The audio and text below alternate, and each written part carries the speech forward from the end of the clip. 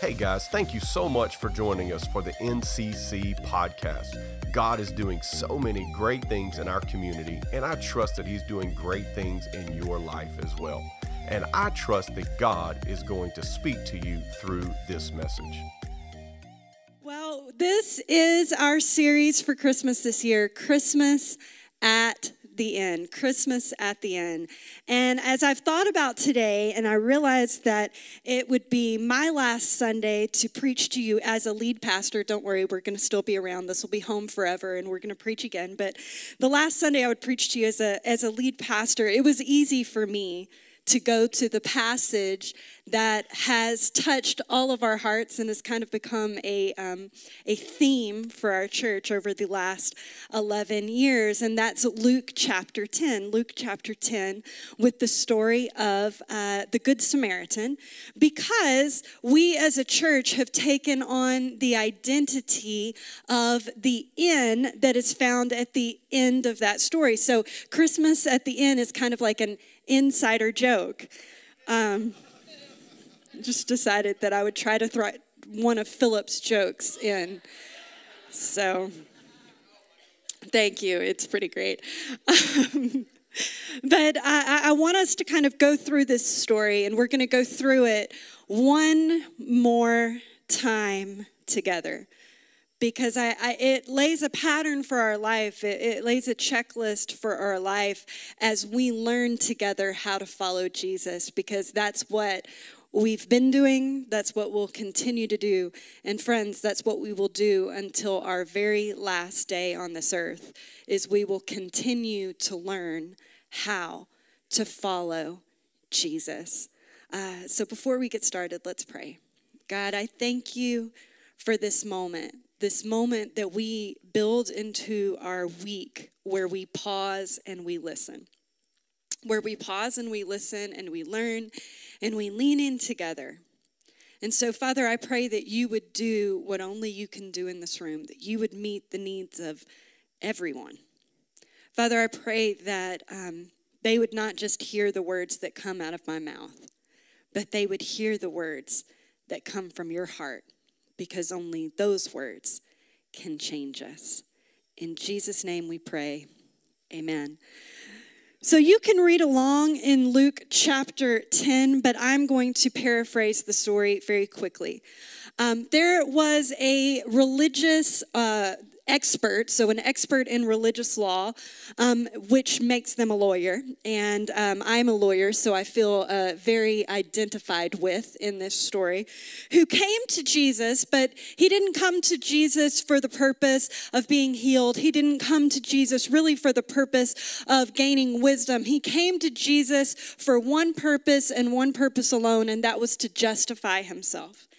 And so he came to Jesus and he asked Jesus a question. He said, "What do I have to do to have eternal life?" And Jesus responds to him and says, "What do you think?"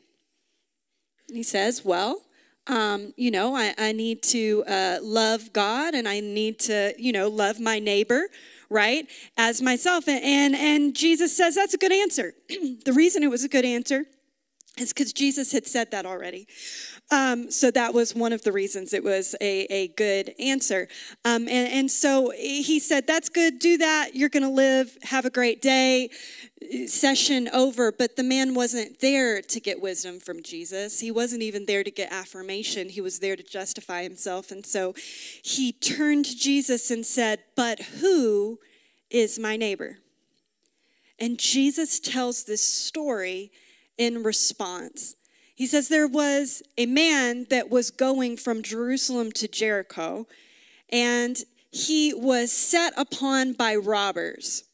And so these robbers beat him, robbed him, stripped him, and left him for dead on the side of the road. Suddenly there were a priest and a temple assistant that came. And he actually draws the story out because Jesus is a great storyteller, and he has each of these people come by separately, but I'm going to compact it for you. The end result is that neither of the people stopped and helped the man. One of them even went over and looked and then went back to the other side of the road and kept going. And what you have to understand is that the priests and those who were the temple assistants were the heroes of the day. They were the ones who exclusively served God. And yet they didn't help the man who was in the ditch. And then Jesus does something unexpected. Because see, Jesus' time was a lot like our time. It was messed up. It was complicated. It was complex. The Jewish people lived in their own place in Judea. They had their own country, sort of, because they were oppressed by the Romans. The Romans were taking over the whole world, and that included where Jesus' people, the Jewish people, were. But within that complex situation, there was another group called the Samaritans. And the Samaritans worshiped the same God as the Jews, but worshiped him wrong. They didn't worship him at the temple. They worshiped him on a mountain. And the Jews hated the Samaritans. There was a lot that kind of went into all of that. There were some betrayals. There was some complicity. There was some all kinds of different things. But what you need to know is they were not friends. They didn't do business together. They weren't friends. They didn't get married. They didn't talk to each other. There were even prayers, Jewish prayers, that said, "Thank God I'm not a Samaritan." They were the butt of every joke, the villain in every story. And so Jesus gets to this part and he says, "And then a despised Samaritan." And half the crowd that had been following Jesus for a while went, "Oh no, he's not going to do it." And the other half of the crowd thought they knew what to expect. And Jesus says there was a despised Samaritan who passed by and looked at the man in the ditch and saw him with compassion. And he got off of his donkey and he took care of the man, put him back on his own donkey, and he carried him to an inn and took care of him there. And then he turned to the innkeeper and said, "Here's a little bit of money, but I want you to care for this man. And if his bill overruns this, when I come back, I will pay you all that is owed." And for the last decade, we have said that we, the Church of Jesus Christ, and we, North Point, this small micro expression of the Church of Jesus Christ, are the inn that stands at the crossroads of life. A place where Jesus can drop broken people and he can trust us to take care of them without charging them a thing.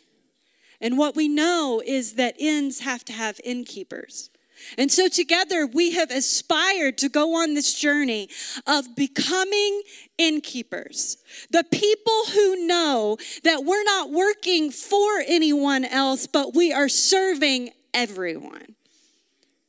For one reason and one reason alone, just because Jesus asked us to. And whether people stay for a long time or for a short time, whether they ever say thank you is irrelevant. Because we believe that when he comes back, when we see him again, that he will pay everything that is owed. So when Philip and I went through this series and we thought about like what we wanted to leave you with as lead pastors, it actually was pretty simple. Because these are the three things, the most important things that we could ever say. They're really the three things that we've been saying over and over again in different ways. And they're all found in this story. The first one is, let Jesus love you the way he wants to. And Philip did such an incredible job preaching this 2 weeks ago. If you haven't listened to it, I encourage you, grab it on podcast, listen to it as you drive, because it really was an incredible investigation and deep dive into the way that Jesus wants to love you. But we see it in the story, right? He looks at your hot mess of a life. He looks at my hot mess of a life. He looks at the area of my life that is messy that nobody else sees. And instead of being enraged or upset or offended or repelled, he sees you with compassion, and he continues to see you with compassion day after day. This changed my life because this is not what I believed until I was about 20 years old. And it took me about 10 years to work this belief into my life. I used to argue with Philip and say, no, God is mad at you because he's mad at me and I'm better than you. See, that's what that kind of thinking will do, is it'll make you into a person that judges others and tries to justify yourself. Because how else can you possibly gain favor in God's eyes? Because you know you. The only way is to stand next to somebody and go, well, at least I'm not like them. But I remember the moment where I just finally accepted that he loves me on my good days and my bad days. Someone asked me one day to close my eyes and to imagine, just for a moment, God's face looking at me. It's like, okay, I don't know what the face of God looks like, but I mean, that's the problem with being hyper intellectual. That's where you go to, And I was like, okay, the face of God looking at me. And they asked me this question. They said, is he happy? I'd ask you the same. When God looks at you, what do you think his face looks like? Not his nose and his eyes and his mouth. I'm talking about his expression. Because I'll tell you what I believed for years and years is that he looked at me with disappointment. I couldn't believe that he really loved me. And I thought he was like, oh, yeah, her again. She just could be doing so much more. I gave her all that capacity. Blows it. Maybe irritation. Maybe frustration. Friend, let Jesus love you the way that he wants to. He looks at you with compassion. With compassion. He loves you. He cares for you. The second one was let Jesus lead you the way he wants to. And what I would say is this, is that let that love, when you let that love settle in you, it will create a desire in you to follow him. That's what happened in the Gospels over and over again. Jesus would love people right where they are. He would meet them right where they are, and they would drop everything and just follow him. And you're like, what are you doing? But it makes sense for those of us who have encountered his love, because his love creates in us this deep desire to figure out how to follow him. And that's what it looks like to let Jesus lead you.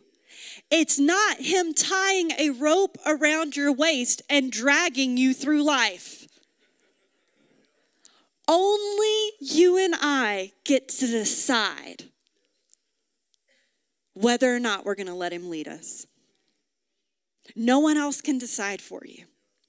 You have to voluntarily choose to let Jesus lead you. And he doesn't want to just lead you as a friend or a buddy. We have that kind of feeling, right? Just me and God. We're just hanging out together. He's king. He's more than Savior. He is King. And do you know who his competition is for the throne of your life? It's not the devil. It's you. It's me. It's my own way. We all want our own way from the time we are born. I've got 5 kids. I don't have to teach them a few words. One of the words I don't really have to teach them is mine. I don't know where they pick it up, but they get it quick because they want their own way. They like it how they like it. And the process of letting Jesus lead you is the constant process of dying to your own way. But I have a right. I know you do. You hold it. You have that right. And following Jesus is about willingly laying it down. Not because somebody else made you, but because you choose to lay down your right to that opinion, that way of responding, that way of living, that way of not doing, that preference. And I say, instead, in every situation, I'm looking for your priority. I want you to lead me. But the truth is that's often as far as we get. We're like, okay, Jesus, love me and lead me. And you're like, yeah, that's enough. I think I could handle that for the rest of my life, right? But there's more. There's more. See, Jesus doesn't just invite you to a journey of self-discovery and fulfillment that centers on you. You know, I can remember, like, growing up, there was such an emphasis, and some of you who are church people are going to get this. The rest of you, don't worry, we're coming back to the plot in just a second. But there was such an emphasis on, like, spiritual gifts tests. And, like, this kind of test and that kind of test about, like, oh, well, do you have the gift of mercy? And do you have the gift of giving? And I'm not belittling those things, but what I am saying is that they're not the point. Finding your perfect calling is not the point. Having a Christian practice that centers on you is not the point. My dad used to say this. He would say, you know which spiritual gift is the most important? You know which of the 5-fold gifts? Once again, those of you who are not church people, just stay with me. We're coming back, okay? It's going to be great. But this is for those who are for just a moment. Which one of those is most important? And this is what he would tell us. The one that is needed right now. See, he wants to allow his love and his leadership to translate and invite you into a lifelong mission. He didn't just give you eternal life. He invited you into a lifelong purpose that will consume every part of you. I remember a few years ago, we were talking to somebody and they said, hey, I ran into somebody who used to go to your church. And I was like, okay. And they were like, they really didn't like it. And I was like, I'm going to be honest. You didn't have to tell me that. I mean, that's just, but they didn't know. And so they were like, yeah, they were like, they didn't like it. They said that they just felt like they couldn't just be good people, that you guys were like pushing them like to like have mission and stuff.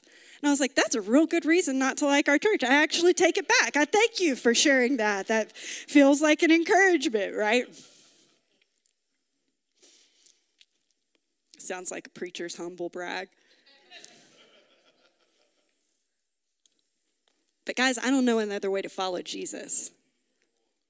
I mean, Danny and Lindsay, like when you guys decided to live on mission, did you think it would do all the things that it's done in your life?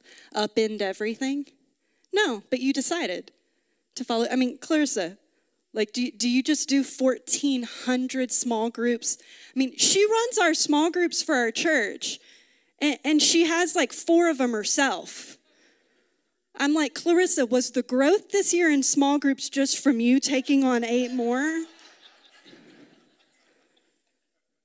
mean, Pastor Craig, when you decided that you would fully build the kingdom and fully have a career in GM. Was that?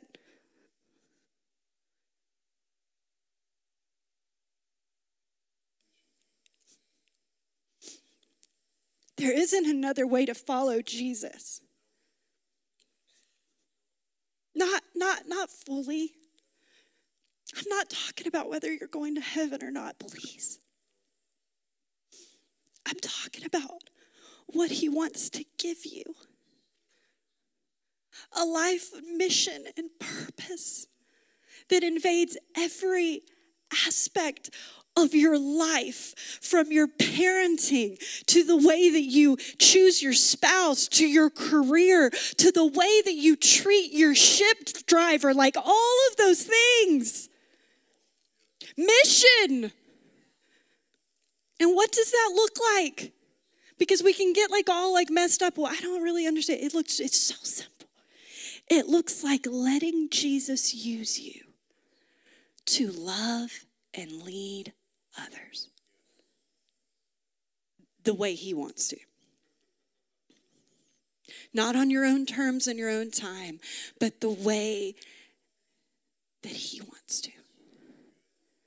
Loving others. If the Samaritan had just looked at the man in the ditch with compassion and walked away, that would not have been love. It would have been pity. And nobody needs that. Pity does not change the world. Feeling sad about what's going on in society is a natural human response. Congratulations, you're not a psychopath. Love looks like taking action. Well, I can't solve all the problems of the world. That's the bureaucrat's response. Well, I can't do it for everybody, so we can't do it for anybody. That's not the way we live, and it's not the way we love. Instead, we choose to do for one what we wish we could do for everybody. We choose to love the one in front of us and take care of our neighbor the way that we wish we could take care of everybody in the whole world. We choose to take action, even if it's just a small one. It's that silly story about the starfish. Y'all remember that? You know what I'm talking about? Of course you do. You've heard this. This is one of the classic stories. Okay, so there's starfish all on the beach. And there's this guy who walks up to this little boy who's throwing starfish back in the ocean. And he says, "What are you doing? You're not going to make a difference. Thousands of starfish are going to die." And the little boy picks up a starfish, throws it into the ocean, and says it made a difference for that one. It's a cheesy story. I get it. But you know what? It's true.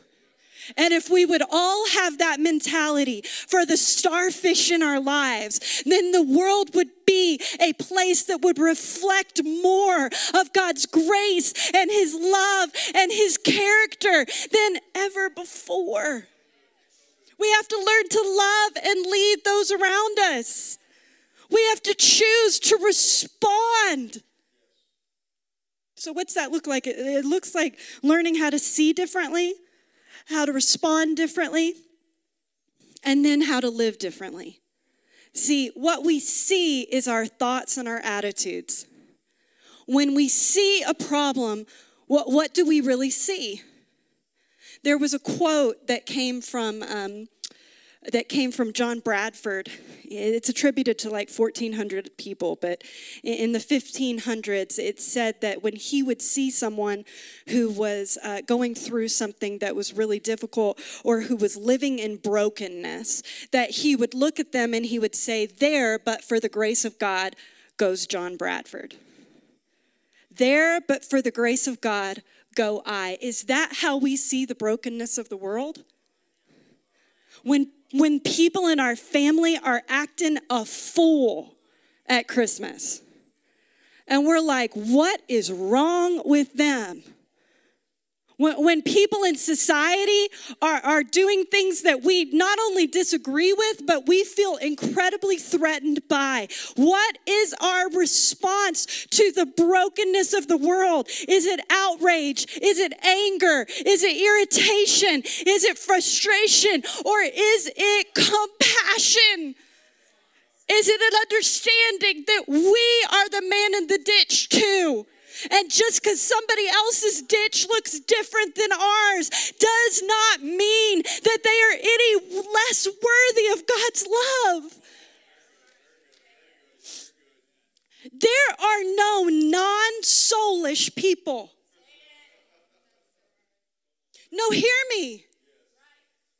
Every actress that you see on the screen, every person that you meet on the street, every Uber driver, everybody who cuts you off in traffic, every single human on this planet, Jesus suffered and died for them, and he values them. And he did not give me permission to judge them or mistreat them, no matter what they have done.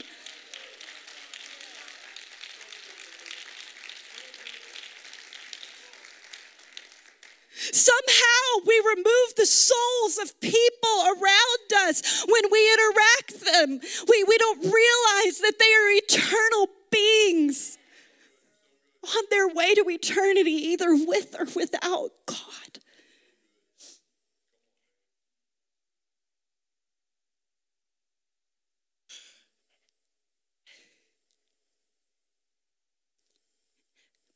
This will change your life. It'll change the way that you parent. It'll change the way you lead your business. It'll change the way you speak to people. It'll change everything. And that's the point. Because loving and leading others the way that Jesus asks you to will change you more than anything else. I want to learn how to be a disciple of Jesus. Okay, great. Start discipling people. That looks like loving and leading others. Well, I want to learn more about Jesus. Go and serve in kids' church, because you will learn more about Jesus teaching kids' church than anywhere else. The 3-year-olds is a perfect place to start, because they're going to ask you questions you have no answers for. And you're going to have to dig in. You want to talk about what's hard. See, adults have already figured out how not to ask awkward questions. Second graders, they have no clue. You want to stop being selfish in your marriage? Start a small group. Because letting people in your house every week will mess you up. You want to change the way that you see the world? Start serving with our schools. Because it'll turn away from just being those kids and it'll become your kids.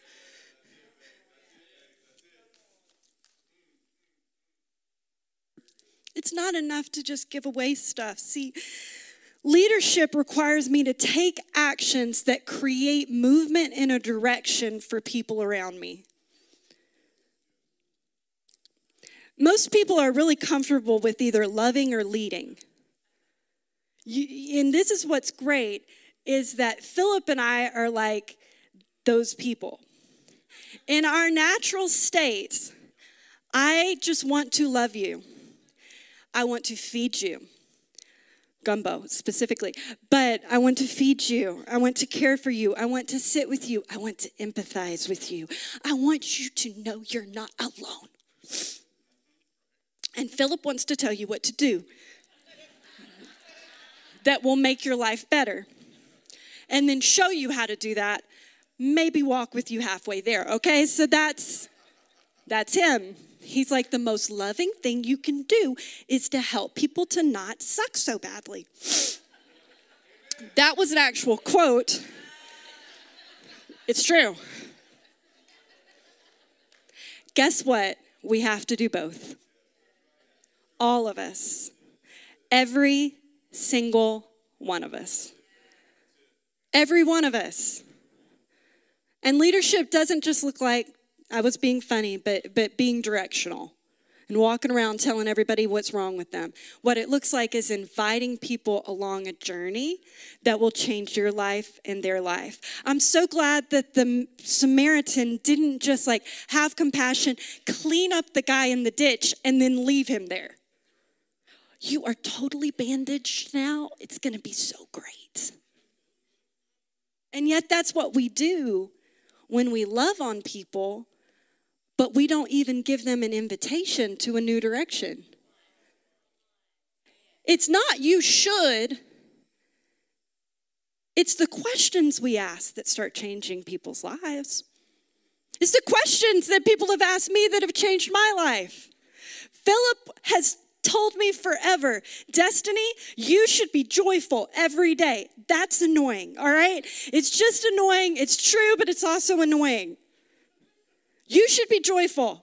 Jesus died for you. When you wake up in the morning, you should just joy. It should just exude all the way down to your toes.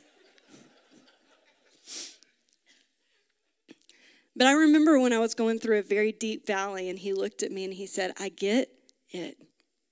I get everything you're saying. It's all legitimate. But baby, what about the abundant life? Are you telling me that your circumstances exempt you from the promise of God that you can live an abundant life, overflowing with all these things?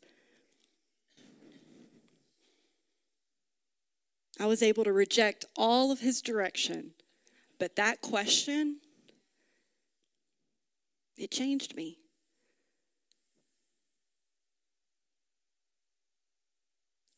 Are you willing to ask a couple questions and then be okay with there not being any response or result? Hey, have you thought about? Hey, have you considered? Hey, can I just tell you my story? One of the greatest gifts we have. Anytime somebody tells me their story, I look at them and I say, thank you so much for the gift of your story, because it's the most valuable thing that we have to give to each other. And I'm not just saying it, I really believe it, because your story is it's so powerful, because when you can say, hey, listen, this is what happened to me. I just want you to know that. And you just leave somebody with your story. It's like this gift that just carries with them wherever they go. That's what it looks like to love and lead. That's what it looks like to choose the Jesus way. Real needs, real people. Loving and leading others requires us all to get super comfortable with being uncomfortable. You don't clock in and out of mission. No, I'm serious. You don't clock in and out of mission. And by the way, that is the real you. I've had people tell me, well, I just have to get real. And I'm like, no, this is the real you. Because you get to choose. You get to choose. Why would we ever allow there to be this other person that comes up every once in a while and say, that's the real me. This is the real me. The one that I choose. I'm going to let them come out and play the piano, and I'm going to close up. It changes what we see. So we start seeing problems with compassion. It changes the way we respond. So it changes our actions. We choose to lean in. We choose to actually do something about what we see. We choose to do what we can do, not what we can't do. Right? We choose to do the thing we can do, even though there's more we wish we could do. But then eventually it changes the way we live, because it starts changing our patterns. Some of us are stuck in some messy patterns. You want to know the way out? Start letting Jesus use you to love and lead others.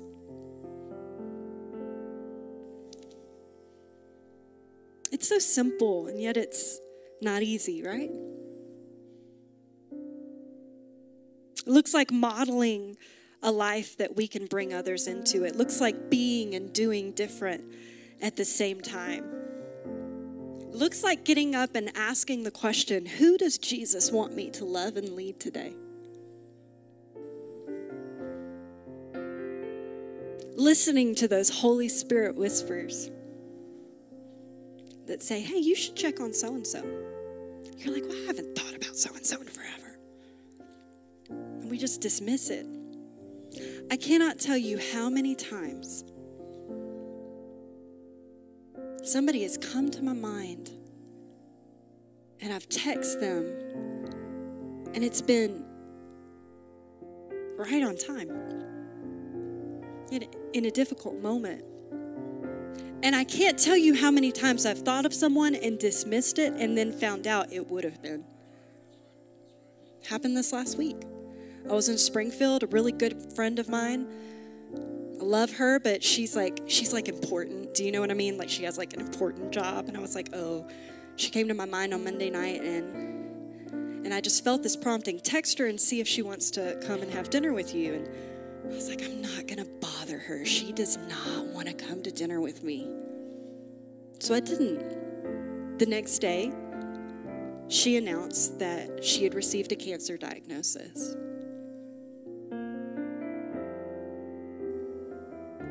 It was the Holy Spirit speaking to me to love and lead somebody around me. Did I kick myself? Am I mad at me? No. But it was a good reminder. Just follow him. Just be that person. It doesn't matter if you see fireworks every time you do it. Just be that person that allows him to lead you to other people.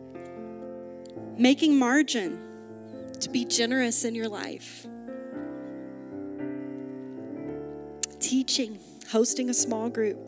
How about being kind to your mother-in-law or your son-in-law or that in-law or outlaw in your family that drives you nuts because you're an innkeeper and not because they deserve it?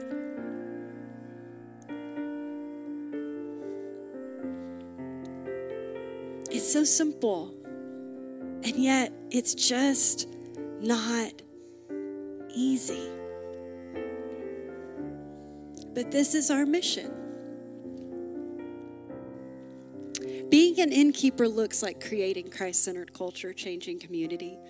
It looks like loving God well. It looks like all of those things. But it looks like a life on mission.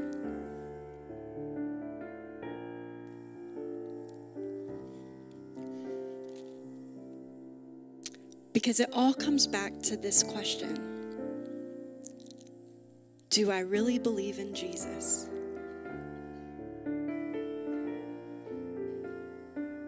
Do I really believe in his story? If you haven't asked yourself that question in a while, you should. Because if you really believe in him, there's only one way to live. Letting him love you the way he wants to. Letting him lead you the way he wants to. And letting him use you to love and to lead others the way he wants you to. All over this place, could you stand up? And we're just going to pray together.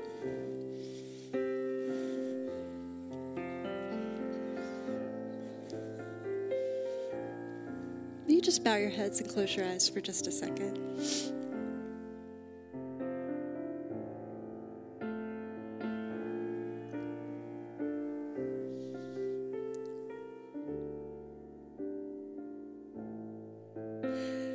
The amazing thing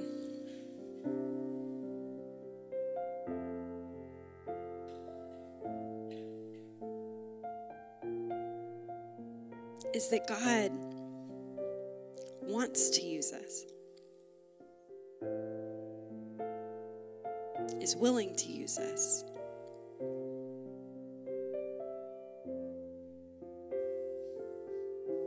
And fills in the gaps that we inevitably leave in people's lives. I've had people tell me, I can't do any of those things, I'm afraid I'll screw it up. And I'm like, you will. You definitely will. You will screw it up. You will make mistakes. You won't get it perfect because it's about learning to follow him. This moment, if you say, Destiny, I just want to reaffirm that I want to be an innkeeper for life.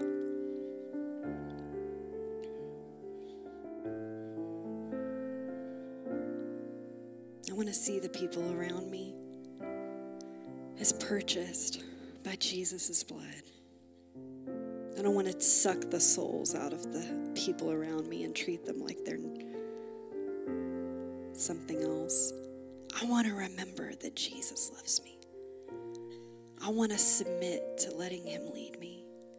And I want to spend the rest of my life letting him use me to love and lead others, and not looking at them for affirmation or confirmation or for payment, but always looking at him. If that's how you want to live, will you just raise your hand with me? And I just want to lead us in a prayer. Repeat this after me. Heavenly Father, I want to be an innkeeper for life. Use me to love and lead those around me.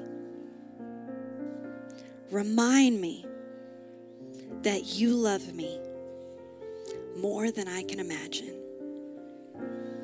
Teach me how to let you lead me. I need you. I trust you. In Jesus' name, amen. Thank you for listening. To hear more messages like this one, make sure to subscribe and share our podcast. For more content from NCC and how to get connected, visit ncc.team.